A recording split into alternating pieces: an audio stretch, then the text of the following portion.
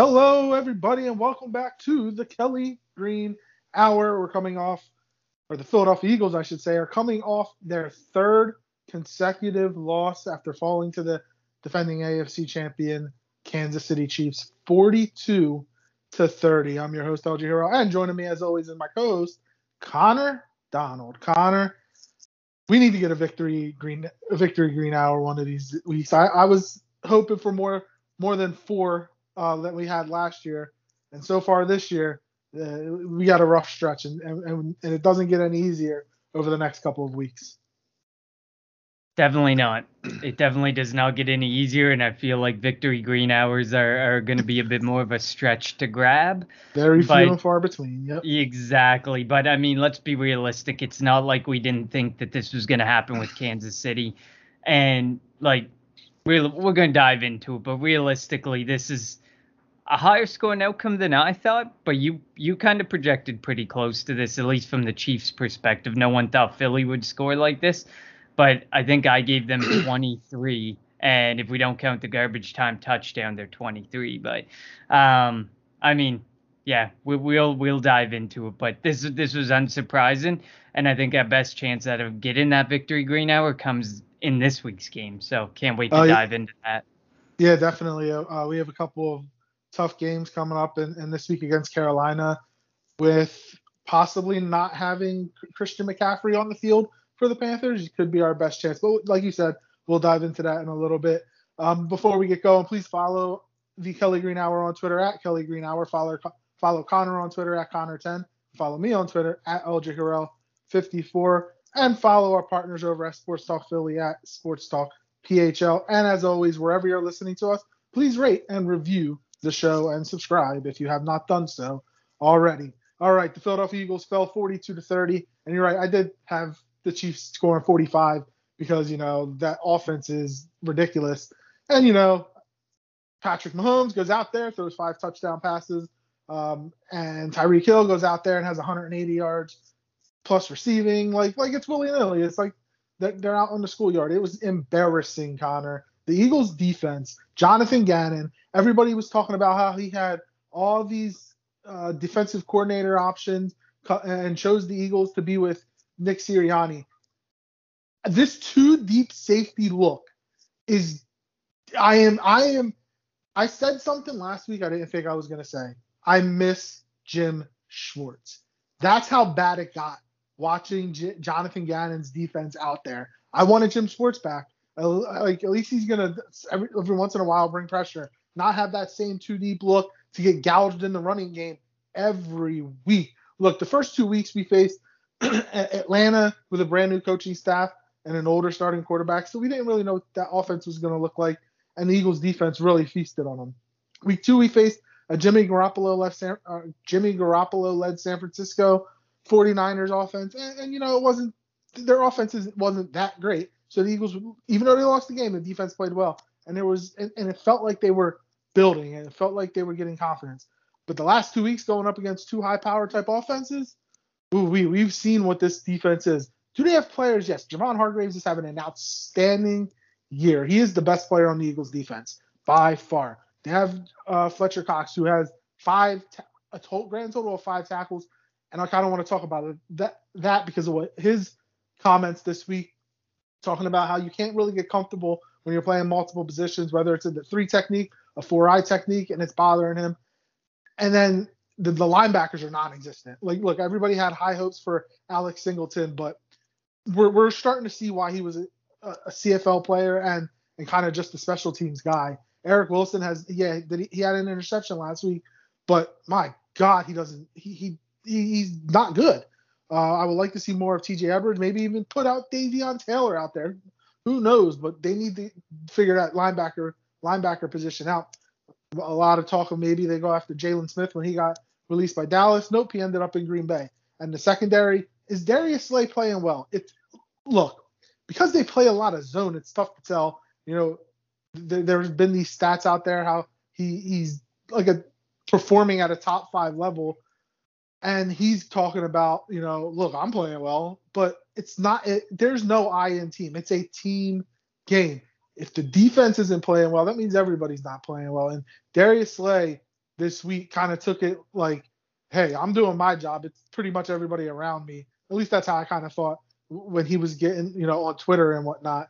But the Eagles defense needs to figure this crap out because it is embarrassing the calls that Jonathan Gannon is calling out there on the defensive side of the ball, Connor. And if the reports are true that Nick Sirianni ripped into the defensive coaching staff, good. You need to put the players in the best position possible to feast. If Fletcher Cox is a 6-time Pro Bowl player, there's a reason. There are certain positions that he's playing that made him get there, and obviously Gannon's not using them in those positions. Is Fletcher Cox older and probably on the downside of his career? Yes, probably. But the drop-off has been huge for Fletcher Cox, and I think that a lot of that has to go on Jonathan Gannon. Sorry about that. I didn't mean to go on that long tangent, but the defense needs to figure this crap out. All good. Let me try and reel it in here and try and hit on some of the points that I wanted to make about it as well. First of all, there was concern about Fletcher Cox at the beginning of throughout the offseason. So I'm not prepared to put all of it on Jonathan Gannon. I understand, the technique and the scheme can kind of play a role in things. Jim Schwartz's scheme was far more favorable to a guy like Fletcher Cox and to the edges on the team. But I mean, it's not like he's completely abandoned, playing 4 guys up front. He just doesn't play as wide 9 as we saw last year, where the edges were way out on the outside and coming in. But for me, the concerns were there for Fletcher Cox from the beginning. We knew age is just a number sometimes, but at the defensive tackle position, I don't live by that. I think that that's a position where as you age, it's only going to get a lot worse, and it can happen very quickly. It's kind of reminiscent of like the running back position, in my opinion. That drop-off can be dramatic. This drop-off can be dramatic, especially with the way that offensive lines are evolving. The players are evolving. Look at some of the prospects coming out of NCAA college football right now. They are incredible athletes. They get to the second level with speed. They just barely even notice a defensive tackle in some scenarios. They just kind of brush by them, knock them off balance, and the play keeps moving into the next level. So for me, the Fletcher Cox thing, it's unsurprising. I think I put more of it on Fletcher Cox because at the end of the day, whether you're in the 3-eye or you're in the 4, you need to make things happen. And I was watching when I was watching the game, he just gets stuck on double teams, or he gets stuck on an individual person, and it's like he gives up. If he doesn't have a clear path somewhere, he's just giving up. He's just kind of pushing, kind of looking like he's doing his job. So in my opinion, for Fletcher Cox, the concerns were there. The concerns were voiced. The reports were there. I understand scheme, some of it, but I also think that there's a lot more that needs to fall on Fletcher Cox than some people want to give, because right now they just want to look at the coaching staff and say the coaching staff's a mess. Linebacker, we knew that was a need. And boys, oh boys, is it ever more of a need than ever. Tyreek Hill feasted in the middle of the field. Safeties and linebackers, the whole middle of that defense is a mess. Also, an atrocity. Not to cut you off, on Hill's third touchdown catch, what is the coaching staff looking at when you see Eric Wilson lined up against him? Why aren't they calling a timeout? Why aren't they like, we need to fix that? Because that's an easy touchdown for a guy like Tyreek Hill, even if it's only from 5 yards out. There's no reason. And I'm going to make the same point when we talk about the Panthers later on, because they have a wide receiver who can probably do similar damage as Tyreek Hill just did if he can find the right mismatches. There's no reason to not have Darius Slay shadowing the number 1 wide receiver on any team in any game. He should always be. Steven Nelson, to me, has been a massive disappointment. He's been a really big letdown. I don't think this is a scheme thing. He gives up big play after big play. I'm not putting that on scheme. He's an older guy. We kind of knew what we were getting into. He was kind of a stopgap just while they continued to address the CB2 position. So I think a lot more of that falls on Steven Nelson than anything. But that, like I said, that middle of the defense is just brutal. Safety, linebacker, all five of those positions are getting excruciatingly hard to watch on a night in and night out basis. Their inability to cover, their inability, their missed tackles sometimes is just so hard to watch. But the biggest thing is coverage. Jaylon Smith, you did mention Jaylon Smith quickly, so I'll jump in on Jaylon Smith. Jaylon Smith had a year. He had a couple good years. But to me, he would have just exacerbated some of the issues. He has a lot of missed tackles. His coverage is not that great. He'd have been the best linebacker on our team. He would have been the best linebacker on our team. Which doesn't say much, I know, but... Exactly. So if all we're looking for is a mediocre upgrade, and I do want to point out, before I get onto this other point, if all we want is a mediocre upgrade, we're never going to improve. And that's what we've been doing at the linebacker position. We acquired Eric Wilson as a subpar upgrade. And look, we're getting exactly what we paid for with it. If you bring in Jaylon Smith, then suddenly you have Eric Wilson, which was a minor upgrade. Jaylon Smith, a minor upgrade. Neither of them can do that great in coverage. Wilson slightly better, obviously, as we saw, but neither that great.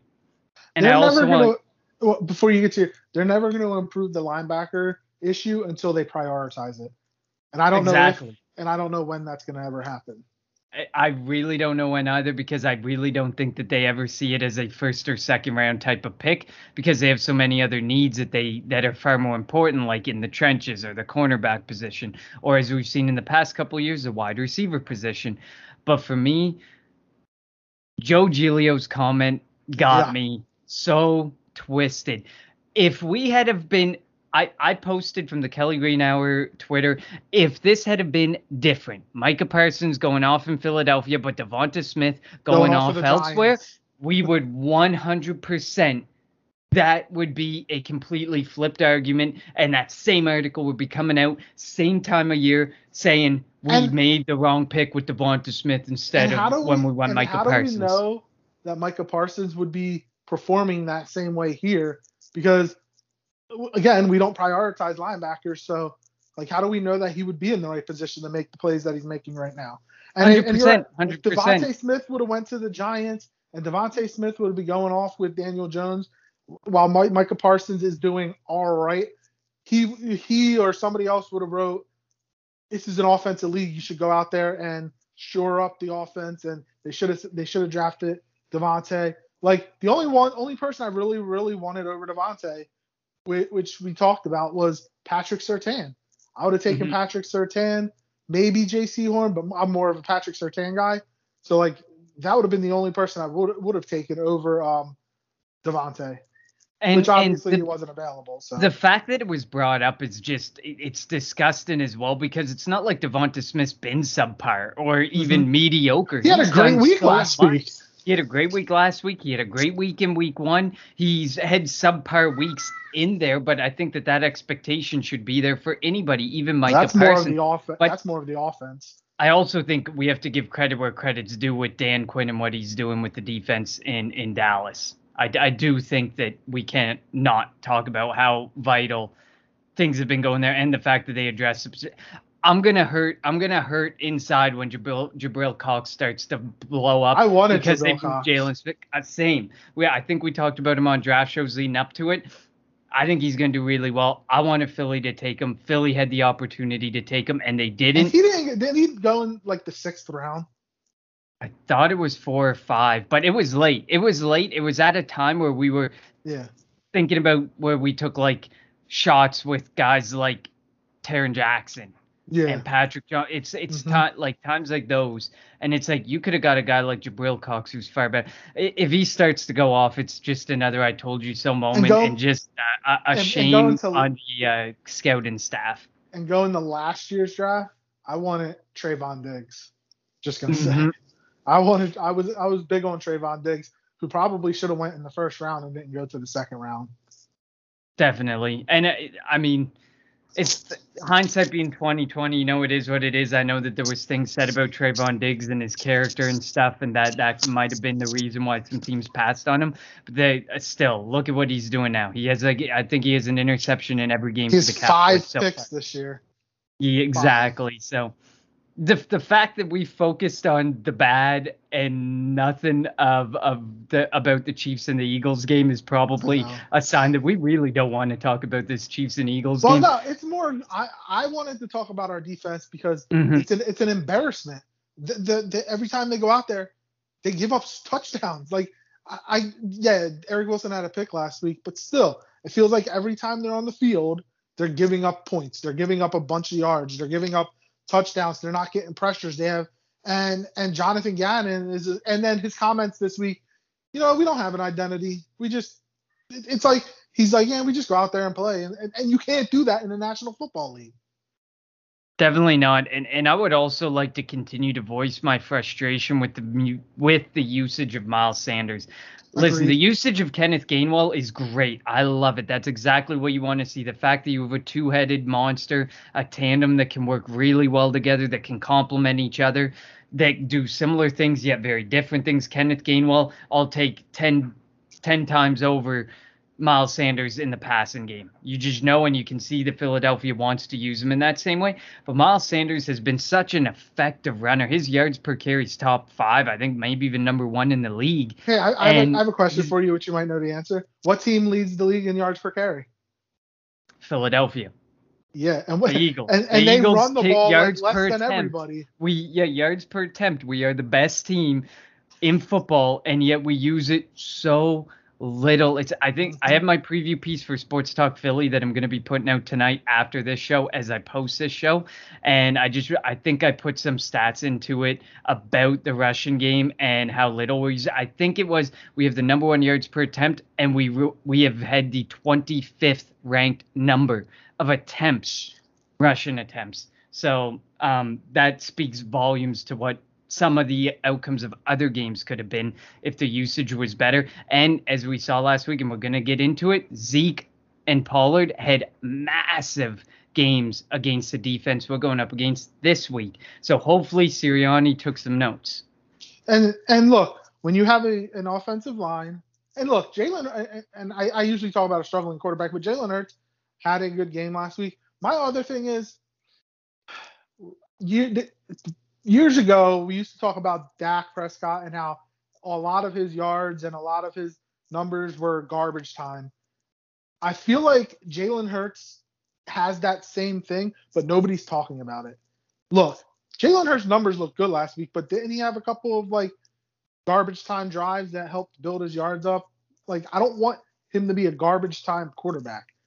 We need to put him in a position to where they're in the game in the fourth quarter, to where that these are meaningful drives. And that's where using Miles Sanders, getting the run game going, that's where all of this can help your young quarterback. But then you find out 2 hours before the game that your right tackle is not going to be playing. So then you have to mix up the offensive line, which was already going to be mixed up. Mailata is out. Brooks is obviously out. Sayamala is out. Now Lane Johnson's out. And then you have to Driscoll, who practiced all week at right guard. And now it's like, oh, by the way, you're starting at right tackle. We're putting Herbig in at right guard. It's like, what the heck is going on here? And they come out and still don't run the ball enough, to help the offensive line. Running the ball not only helps the offensive line, it helps your quarterback. It helps your defense because they're not on the field what seems like forever. But no, Nick Sirianni still doesn't want to utilize the running game and utilize the quarterback, or utilize a running back who is one of your best offensive weapons. And again, I mentioned Devontae Smith had a really good game last week. Over 100 yards receiving. Could have been more. He stepped out of bounds. But and then again, the penalties still come into play. Jalen Hurts missed Greg Ward on a touchdown. He was open. He threw it a little too wide. Devontae Smith caught a touchdown but stepped out of bounds. There was another one which could have been a long time. There was a lot of plays left, a lot of points left out on the field, and it's killing this team week in and week out. 100% couldn't agree more. Devonta Smith is looking good in everything that we wanted him to be. He's eating up targets. He's making receptions. He's making big plays. One thing that I actually pointed out on Twitter is I want to see Quez Watkins more involved than Jalen Reagor. At this point, Quez Watkins and what he's capable of doing, his yards per reception speak volumes. He's over 20 yards per reception. I think he's one of the tops in the entire league, while Jalen Reagor sits there with a yards per reception that I believe was under 9. I think it was like 8.7. All Jalen 91-yard reception helps. Definitely, I agree. These big plays help, but that's what Quez Watkins can do. That's how much he can open up a football field for you. And Jalen Reagor is a dump off option or hit him on a slant, and he's not really producing a whole lot after the catch. It's kind of frustrating to watch because I think Quez Watkins can do a lot more than Jalen Reagor, and he's more of a tool. He can take a screen 50 yards. He can take a 60-yard air pass and turn it into 80 yards. Like, he can do so much with either so little or with a lot, and that's not what we've seen from a lot of other players on this team. And it's also nice to see Zach Ertz and Dallas Goedert getting more involved. Last week, they got a little bit more involved, and I think that Jalen Hurts needs to look their way more. There were so many drives the week prior and in weeks prior where we were stalling out at going 3 and out on 3 plays or on 6 plays and eating up like less than 2 minutes or just over 2 minutes of time of possession. Zach Ertz and Dallas Goedert can help change that. And he needs to look their way more. There's so many weapons at his disposal. Like when you look at it and you look how often some of these guys are targeted and what their averages are, we have a lot of really good weapons. And I actually tend to agree with what Quez Watkins said in the press conference earlier this week, that we are just a little bit away on the offensive side. Jalen said the same thing. Defensively, we're not going to talk there yet, but that's true. Offensively, 100%. Get the running game going with Miles Sanders. Then you got a passing game that includes Zach Ertz, Dallas Goedert, Quez Watkins, Devonta Smith, Kenneth Gainwell, and your final option, Jalen Reagor, is not even a bad option. He's just a bit more frustrating because it feels like he's more of a dump-off option. It doesn't feel like he's actually doing huge things, but obviously every team needs to have their dump-off option as well. So I think we are close. And a shout out to the offensive line. It was a 4th different combination in 4 weeks. Of course, the nightmares of last year are coming to fruition yet again, but they did really good. They were actually quite effective last week. I was pretty impressed with Andre Dillard. I was pretty impressed overall with how they gave Jalen Hurts a fairly clean pocket, didn't allow too many pressures, but it was the Kansas City Chiefs, whose defense is one of the worst in the league as well. So we do have to take it with a grain of salt, but the fact that it was another offensive line combination who stood the test is a positive, because last year we would have said this is our 11th combination in 12 weeks, and we would have been playing a bottom feeder defense, and they would have got blown up by that bottom feeder defense. Yeah, Chris Jones. So Chris this Jones is a step really in the right direction. Exactly. Chris Jones wasn't that effective in the game, and the Eagles' offense was able to move the ball, put up 30 points as we expected. And the Chiefs, again, like you mentioned, have the 31st ranked defense in the NFL. And then there's going to be another combination this week because you're going to have Dillard at left tackle, Dickerson at left guard, Kelsey at center, Driscoll at right guard, and Mailata is going to play right tackle this week. So another week where they have another combination. It's the same old hat. And I'm going to blame you, Connor, because after week 1, you said, oh, it feels good to only have one person on the injury list. And now we get the entire damn team. Thanks, Connor. No, kidding, bud. if it makes you feel better on the injury part, I understand some people are already on the IR and out, but you only have Lane Johnson and Sue Opeta. So at least the people who are healthy and who can be there are there. And we might see LaRaven Clark this week. Yeah, well, you just never know what you're gonna see anymore. I don't put anything past the Eagles. Do you know who deserves a raise and should be the assistant coach of the year? Jeff Stoutland. That guy deserves a raise. And look, we know Kelsey's probably most likely retiring after this year. It wouldn't shock me if Stoutland called it a career after this year too, and that would be a huge loss for the Philadelphia Eagles. 100%. I think that's one of the reasons he didn't go elsewhere or didn't take another job, because, at the end of the day, he probably just wants to retire in Philadelphia. He wants to see some of these people through, because I feel like, he wants to see Kelsey's career through. He wants to keep working with Lane Johnson, Brandon Brooks, some of these guys he's worked with for years and has a ton of respect for and love for. I think he wants to see some of them through. So, and I forgot to make my Jim Schwartz comment earlier. I was often the one. Go ahead. I was often the one who came onto the Kelly Green Hour and tried to shed positivity on Jim Schwartz. I hated his sticks defense. I hated the third down defense. I hated how he didn't bring a ton of pressure, but as the season wore on, he brought the pressure. He brought the heat. But at the end of the day, Jim Schwartz is a pretty good defensive coordinator. He knows what he's doing. There's just certain elements, just like there is in the Gannon defense, there's certain elements in every defense you see that you're not going to like. And there was the sticks defense with Jim Schwartz. It's what frustrated the hell out of us. And then it was not bringing pressure. And then he brought pressure, and people said, you're bringing too much pressure. But I do miss Jim Schwartz as well. And you, more than anybody knows, I would come on this show and I would try and bring the positivity with Jim Schwartz for the last 2 years. So it is nice to hear you say that in a roundabout way, you may or may not miss Jim Schwartz. Oh, I miss, compared to Jonathan Gannon? Yes, I miss him. Now, my question for you now is, does Nick Sirianni, and we'll start, because I kind of want to go with a twofold question here. First, if the defense continues like this through the bye week, making zero adjustments, just not able to stop anybody, does Sirianni think of making a change at defensive coordinator? I doubt it'll happen in season, but like by the end of the year, you think that just we need to go in a different direction? Do you think Sirianni decides to do that and relieve Gannon, or do they try to keep it all together and bring in more players with those 3 first-round picks next year? I think you try and keep it together. I think that at this point, I think that we've been suffering through this. We suffered through last year with Doug Peterson and stuff. So I feel like they've kind of attached the 2 seasons together. But this coaching staff has only had 4 weeks. We have to remember this. As frustrating as it is, they still have preseason adjusting training. They had preseason. I get it. They had preseason. I get it. But obviously, preseason's vanilla. You're not going to show anything. You're not going to do anything.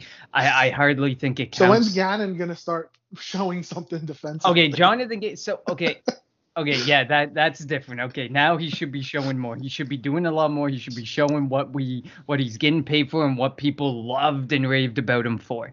But he hasn't yet.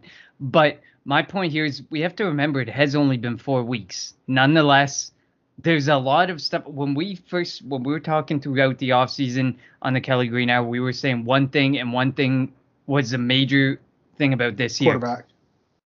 Quarterback, and that we wanted to see our needs.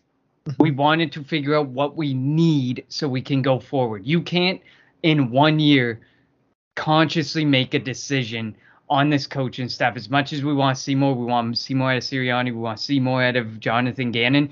They're also figuring out their needs, what they need to address, but obviously we want to see more from them, and the frustration is setting in. But I do really genuinely believe that both should be around next year, that this isn't going to be a 1 year or 2 year thing unless things are really, really bad next year.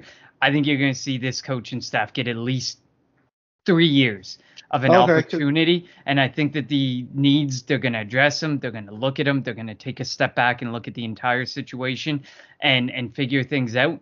But I mean, based on the reports that came out about the blow up on Monday, Jonathan Gannon better start doing more things, playing to the strengths of his players, because this is another thing that we talked about with Jim Schwartz. It feels like he's just trying to jam a square peg in a circle hole. Exactly the same thing we were talking about with Jim Schwartz. Or he's trying to force change on people. So it's almost like we're going polar opposite directions here. Instead of playing to the strengths of the players, which Jim Schwartz didn't do, Jonathan Gannon isn't doing either. He's just trying to force in a different way by forcing a shift or a change on these players. And I don't think that that's fair for any of them. But it's not an excuse. I still don't think it's a full-on excuse, especially for a guy like Fletcher Cox. Mm-hmm. I mean, I think it's a 50-50 blame for the Fletcher Cox situation. 50% is on Cox. He needs to perform better. He's making the money, highest paid player on the defense. And 50% is on Gannon, put him in a better position to perform. My other question is, what would it take for Jeffrey Lurie to fire Nick Sirianni? Because, look, do they have to go 1-16, 2-15? And you've seen no progress from the team from week 1 to week 18? Or is there a negative 10% chance that they get rid of him? He's back no matter what happens they're gonna draft these 3 players, draft or hopefully hit on the draft picks next year, and then you know next year is going to be the year that we can really evaluate this coaching staff. If this is truly a retool and not a rebuild, like a lot of people are saying, you cannot fire Nick Sirianni at the end of this year. You cannot fire any of this coaching staff at the end of this year. Because if you're retooling, the minute you fire a coaching staff after the first year, we're rebuilding. There's no way, there's no ifs, ands, or buts around it. They would have to see a complete train wreck sitting in front of them. I don't think there's any way Nick Sirianni's out. Like you said, negative 10%, negative 100% chance Nick Sirianni's out this year. Like I said, this is find the needs, address the needs, retool on the fly. We're going to have a bit more money next season. We might be able to open up more money. We have 2 first-rounders, potentially 3 first-rounders. Worst case scenario, 2 firsts, 2 seconds. We got a lot of draft capital. I think we're at 10 draft picks again this year. If it's going to be a true retooling, no chance that Nick Sirianni gets let go by the end of this year. And if they let him go, that means I think Jalen Hurts is out. That means there's a new quarterback coming in. I think that would mean a dramatic shift to the point that we'd be looking more at a rebuild. Okay. I figured I'd ask, and I know it's only week 5, but you know how Philly fans are. We're so patient with the football team. So I'm showing my patience here. No, but and you're right. It was tough to talk about this KC game. We knew, again, my prediction last week was like 45-17. Well, it was a lot closer than we thought. Probably, and a lot of that had to do with that garbage touchdown at the end. But yeah, they have to figure it out, because we talked about the upcoming schedule. Carolina, Tampa Bay on Thursday night, at the Raiders.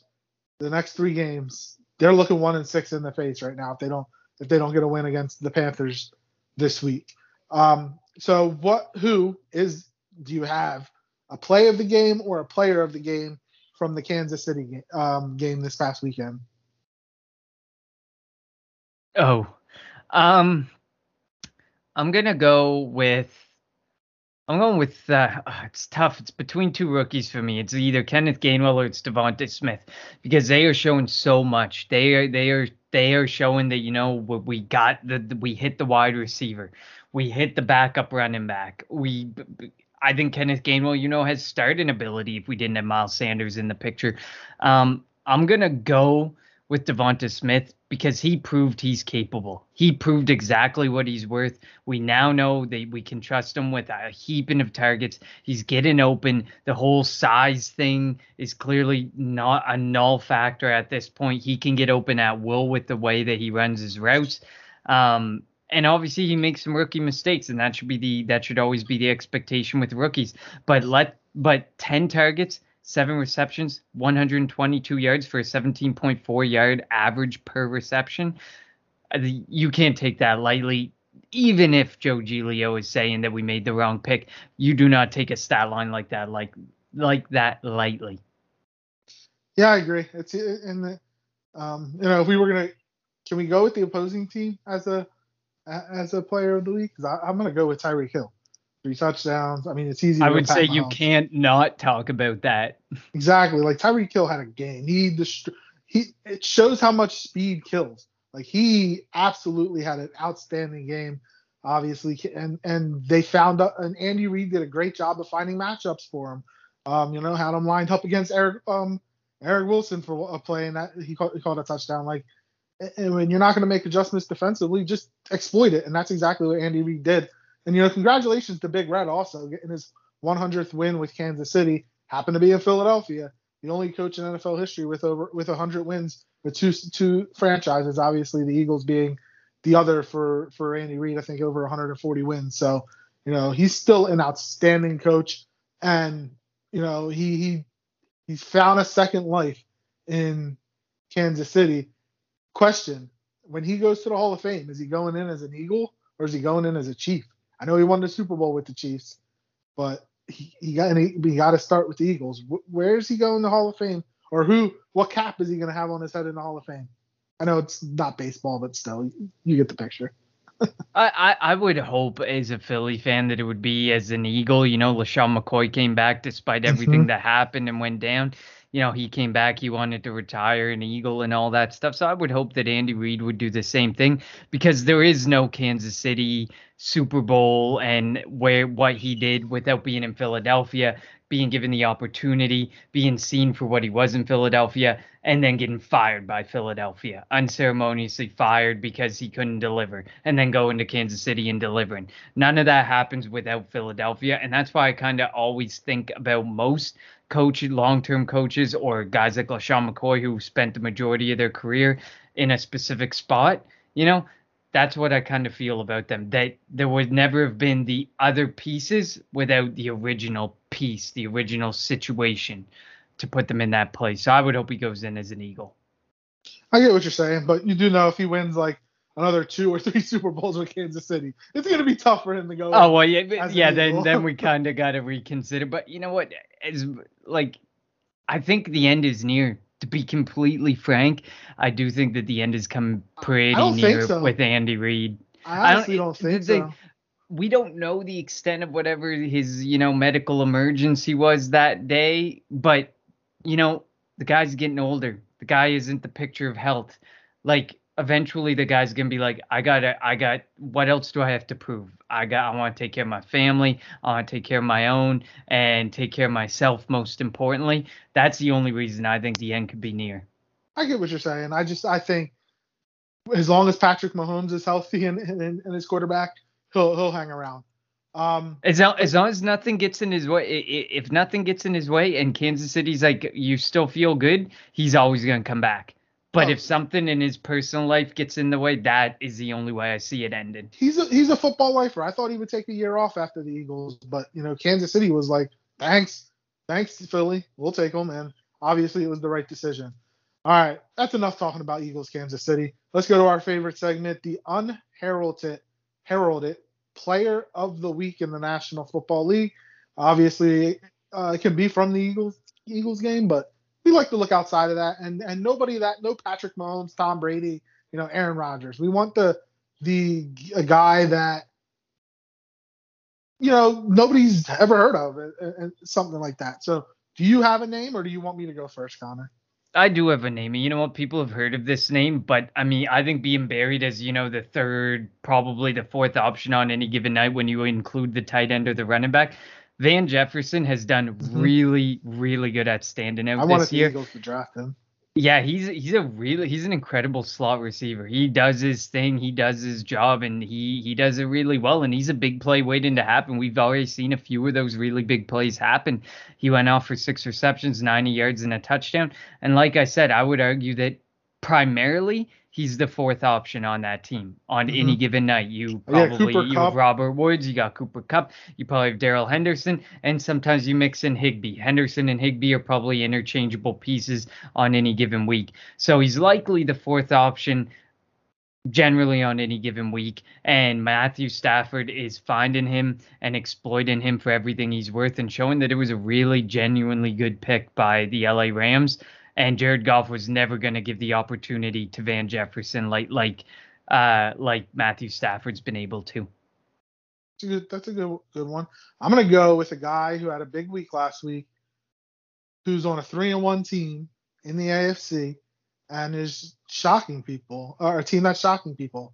I'm gonna go with C.J. Uzoma from the Cincinnati Bengals. Last week in a 24-21 victory over the Jacksonville Jaguars, he had 5 catches, 95 yards, and 2 touchdowns, averaging 19 yards a catch. He had a big game. When you have Jamar Chase and T. Higgins and Joe Mixon, Joe Burrow, like sometimes you get overlooked, and he just had his coming out party last week.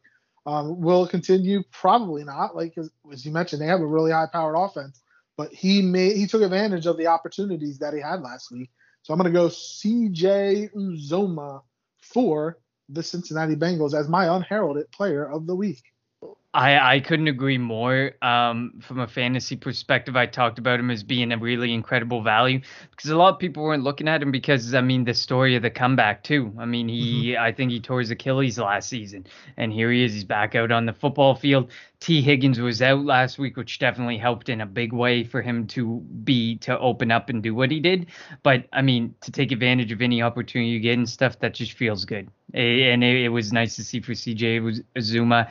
Um, I do have one thing before we move on because I Yeah. feel like I listened to it for I've listened to podcasts all week about it. Should Urban Meyer be fired? Would you be heavily Oh, considering moving on from Urban Meyer? I know that that's a this is good the first question. year with Urban Meyer, but he's already, making a mockery of the situation. The report, the video of him dancing with a woman who wasn't his wife in a bar, and Mhm. then the whole situation, the team's losing respect. The very, very deeply worded message from the owner that Urban Meyer's got work to get our trust back, and it's not just going to happen overnight and stuff. They're 0-4. They're headed in the wrong direction. They're not looking like they're heading in any type of positive direction either. What would you think? That's a good. I'm going to answer your question with a question. Do you think he's trying to get himself fired so he can go back to college? Because I think if he had it his way, he'd be looking at the USC job, or another top college job. Because I honestly don't. You heard there was a video out, again, when they played the Broncos at the end of the game. He said every week in the NFL is like you're preparing for Alabama. He was not prepared to be an NFL head coach, and I don't think he thought it was going to be this hard. He can't go out there and get 105 players like he did at Ohio State, like he did at Florida, and then every time somebody gets hurt, you're rotating in a 5-star player that's better than the other. That's better than the player on the other team.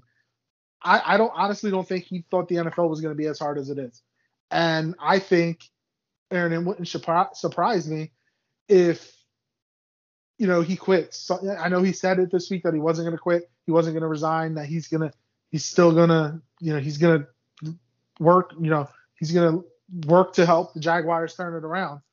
But I honestly think if he had it his way, he'd go back to college. And going back to college would be USC right now is the big job that's open. Obviously, come the end of November, beginning of December and January, there's going to be other big time programs that are going to have openings in college, and the name that's going to be at the top of the list is going to be Urban Meyer. 100% couldn't agree more on that point. I think it was Andrew Brandt who said though that he has all the leverage. He didn't need the Jags. The Jags needed him Yeah, was the words that Andrew Brandt used. So I don't think he's gonna leave unless he's like unceremoniously told like we're gonna cut you a check for what's left of your contract. Please leave. I yeah. think would be the only way that it happens. Because I mean, like Andrew Brandt said, he's probably making so much money, and we don't even really realize what he's actually making and getting out of the Jacksonville Jaguars because the Jags needed him, not the other way around. But if the Jags continue in this direction, they're at 0-4 right now. If they continue and go like 0-17 or 1-16 and only win really late in the season when likely there's some load management occurring with some of the players, then I think there could be a realistic chance, especially if what this player So, came out and said is true, that he has lost the locker room. And they're yeah, 4 weeks into the year. and they drafted Trevor Lawrence #1 overall. He was supposed to be a big turnaround. Does it look like he's improved this year? Like, watching any time you have a chance to watch the Jaguars, which is very little, because they're never really on TV. But when you watch the Jaguars and you watch Trevor Lawrence, does it seem like he's been improvement from week one to now, from his college days to, like, does it seem like he is improving and enjoying himself playing for Urban Meyer? Because that's a big thing, because he is your franchise quarterback. You want him to be making improvements. Yeah, it's tough to say. He throws a beautiful football. There's sometimes he throws a football, and I'm like, oh my gosh, it's like sweet music. But to the other point, he doesn't really show a whole lot of emotion, That's so true it's too. really hard to tell if things are going well or not. But as a franchise quarterback, and if they move on from Urban Meyer, it's not oh, new regime, new quarterback. No, no, no, no, Oh, no. no, no, I no. can guarantee the Jaguars will not let that happen. Trevor Lawrence is there to stay, so he's doing the right thing, keeping his mouth shut, laying low, And if Urban Meyer leaves, he leaves. If not, he's got a job. And he's got a lot of money on the line too. So he's going to do his best to be the franchise quarterback for Jacksonville. And I think he's playing it right. I get what you're saying. I get it. He is being smart with it, because you don't want to turn your current head coach off, or even future head coaches off, that like, hey, the starting quarterback isn't going to want to play for me if I don't treat him one way or the other or whatnot. But yeah, so we'll see what happens with that situation. But that was really a really good question. All right, let's move on. Week 5 in the National Football League, the Philadelphia Eagles travel to North Carolina to face the Carolina Panthers, the 3-1 Carolina Panthers, coming off a loss to the Dallas Cowboys. The Eagles obviously coming off a loss to the Kansas City Chiefs, their third in a row. That was the first loss for Carolina against Dallas, as they were starting off 3-0, a really surprising team in the NFL. Just making a trade this week for Stephon Gilmore from the Patriots. Obviously, he's not available to play until week 7, as he's on the PUP list. And they say that week 7 he's coming off and he'll be ready to play against the Giants. So the Eagles are fortunate they don't have to go up against Gilmore, J.C. Horn, Shaq Thompson, possibly Christian McCaffrey. This may be a good spot for the Philadelphia Eagles, Connor. They may be catching the Carolina Panthers at the right time. Yeah, I do want to point out, like you said, Stephon Gilmore's out, Shaq Thompson's out, and so is J.C. Horn. Obviously, he's out for the season. So I mean, this could be a really good opportunity to catch Carolina. That's why I think that I have my reservations on the Las Vegas Raiders as well. Don't get me wrong. Yes. I don't know if they're 100% who they are. I think there may be some smoke and mirrors there, and we're going to see the real Raiders come out over the next few weeks. But the Carolina Panthers Sam Darnold does look great. Don't get me wrong. Sam Darnold's look great.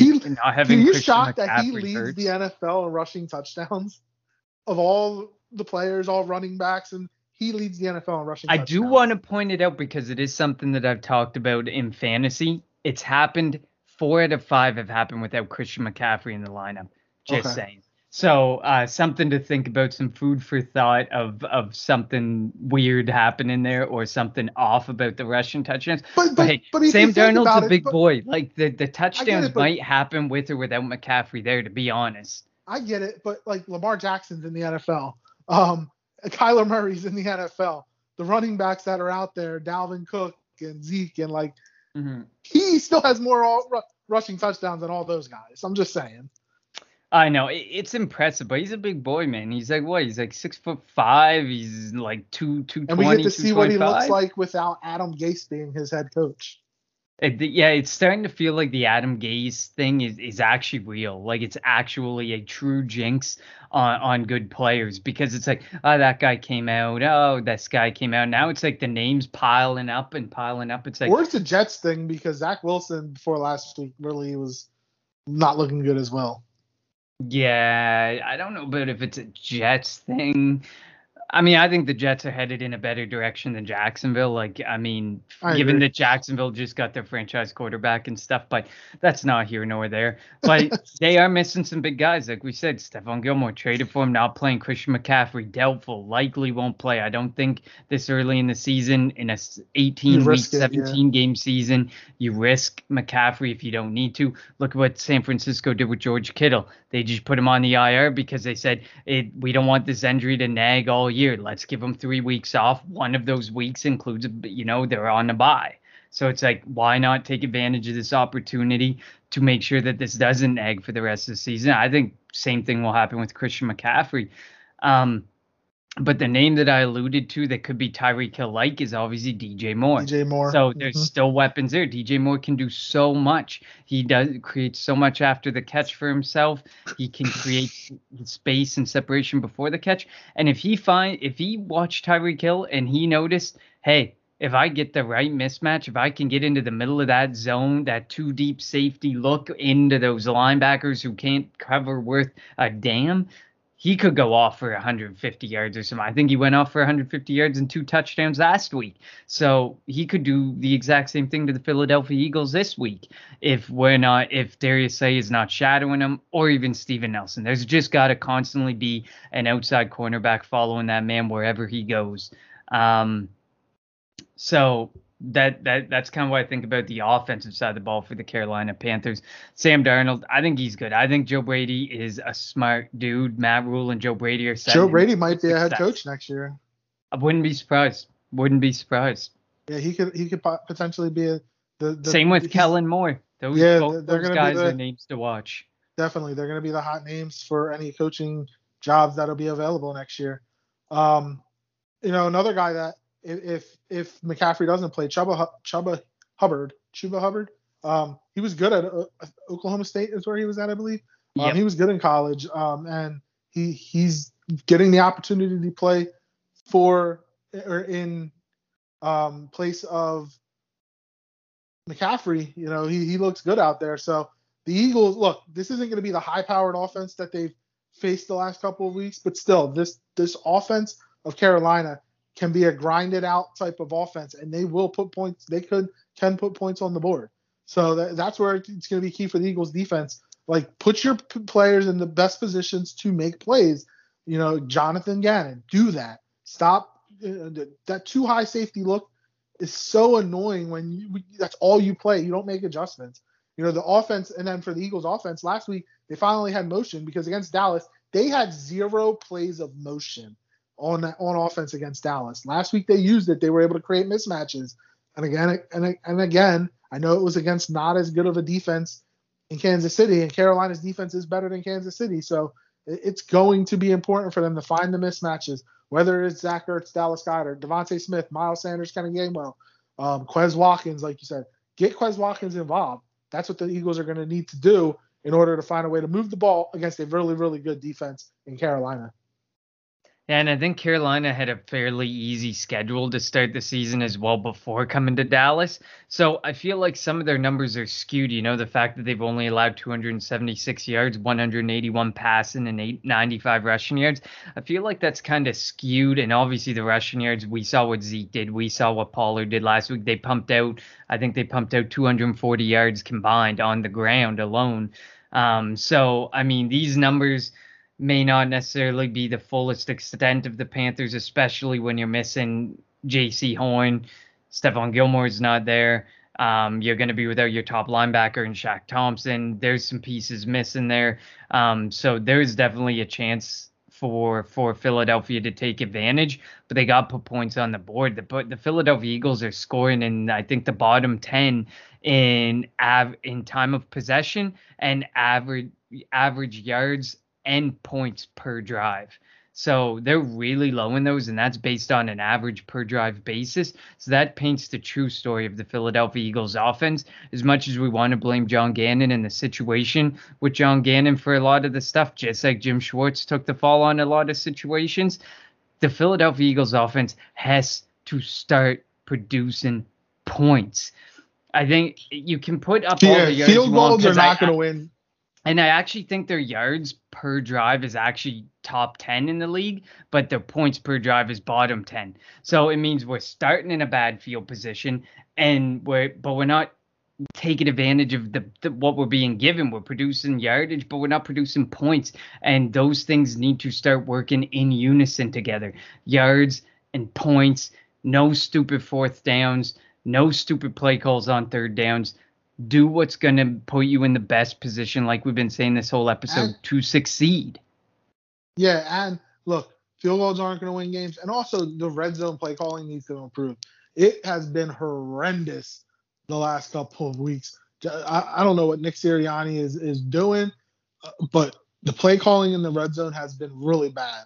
Run the ball, like find a way to get your quarterback outside, whether it's outside the pocket, having a receiver to the whatever it is. They need to find a way to do better in the red zone because they're kicking way too many field goals, going for it way too many times on fourth down. You're not going to be able to win like that in the NFL. No, and I know that we get frustrated because of why didn't you go for it on that fourth down? Like, I get going for it sometimes, but I feel like it's happened too much, and then he kind of shies away and he just goes for field goals instead. I Hmm. think he needs to, like you said, he's got to mix up that play calling. They got so many weapons at their disposal. I really do feel the offense is a lot closer than the defense to really breaking out and breaking through that glass ceiling and go moving forward, being something that people are going to be talking about. But involves the need to get Miles Sanders involved, to get the tight ends involved, to get Quez Watkins involved, to get these guys who all bring different elements to the game an opportunity to bring those to the game. And I feel like, the tight ends haven't been used enough to get that. They're really effective when they get the ball. They're the most, I still think, the most effective receiving options, despite Devonta Smith. And same with Quez Watkins. He can turn -5 yards into 80 yards in the blink of an eye. Or he can turn a 60-yard air pass into a 90-yard touchdown in the blink of an eye. So these people need to be used the way that they can best succeed. And I think the Carolina Panthers are primed to be taken advantage of, personally. Yeah, we'll definitely see. All right, the moment of truth, Connor. The 1-3 Philadelphia Eagles at the 3-1 Carolina Panthers. Your score prediction. I'm actually going to give them a win. I Okay. actually think they might be able to pull this out and go 2-3, and then we probably wrap up this tough stretch of games probably more like 2-6, maybe 3-5 if we can squeeze it out against the Raiders, and if what I think about the Raiders is true. But for me, I think I'm gonna go. I think it's gonna be kind of high scoring. I think these offenses are really gonna go at each other and go at the defenses. I think we're gonna see 27-24. I think it's still going to be close. I see Okay. 27-24 for Philly. Okay. I'm hoping that we see a better coach team. The Eagles have still lead the league in penalties, I believe, and it's just frustrating that they commit these boneheaded penalties at the worst possible times. And I just hope that that doesn't come back to bite them in a game like this, a game that they can go into to Carolina and win. Um, Obviously, we don't know the final. Like, he's doubtful, so we don't know if McCaffrey is going to play. We tend to think he's not, but if he plays, that's a totally different story because you saw what Clyde Edwards-Helaire did to the Eagles last week, and McCaffrey's a way better running back. And it wouldn't shock me if McCaffrey plays, he has another huge game again, or this Eagles defense gives up another huge game to a running back. So we'll see about that. Obviously, they have a better chance if Christian McCaffrey does not play. I'm going to go 31-24 Panthers. It's just tough. I don't trust the defense right now. Until the defense can prove that they can make a stop, create some turnovers, get pressure on the quarterback. Where Darnold is seeing ghosts like he was in with the Jets. Until that happens, I can't pick the Eagles to win. And you know how much I hate picking against the Eagles unless it's like a sure thing like last week against the Chiefs. But I'm going to go 31-24 Panthers. The Eagles fall to 1-4. Yeah, I can definitely respect that, and I can definitely understand that in your sentiments there. This is putting some faith in the defense to make some stops, and to create some pressure on Sam Darnold. And I assume no Christian McCaffrey, but if Christian McCaffrey plays, you can take the same score, but for the Panthers. Because I definitely think Christian McCaffrey, it's no lie, it's a massive game changer. No matter who you play, though, no matter who Carolina plays, having Christian McCaffrey in the lineup is a huge game changer and It difference maker. definitely is. So flip it if McCaffrey plays, but otherwise I'm sticking with Philadelphia. Look at you putting And that amendment in there. I got to do what man's got to do what a man's got to do. Cover it, but I got you.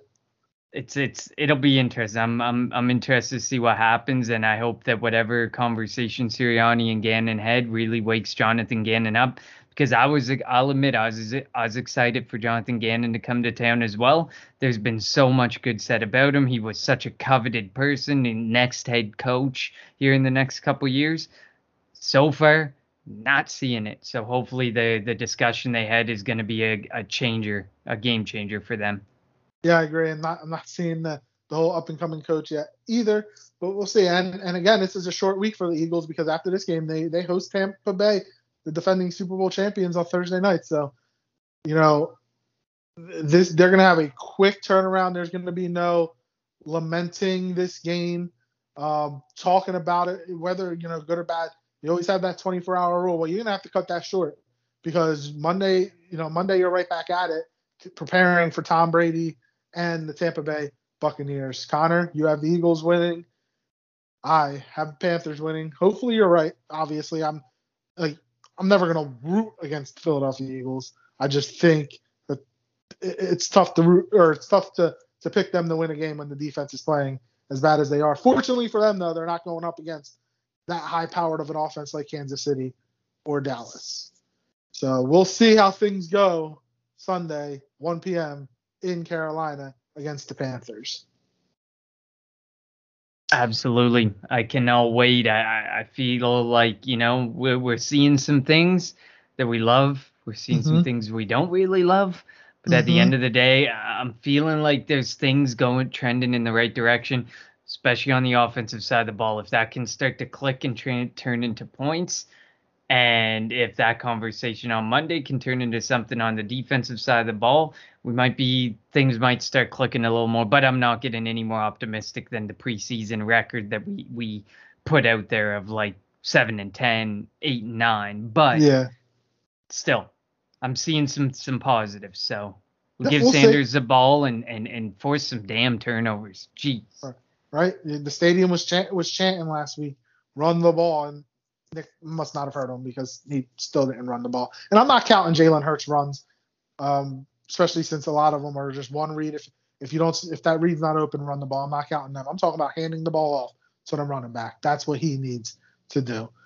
All right. Thank you for listening to the Kelly Green Hour. As always, please follow us on Twitter at Kelly Green Hour. Follow Connor on Twitter at Connor10. And follow me on Twitter at LJHarrell54. And follow our partners at Sports Talk Philly, at Sports Talk PHL on Twitter. And as always, please rate and review the show and subscribe if you have not done so already. Thank you again for listening to the Kelly Green Hour. Fly, Eagles, fly.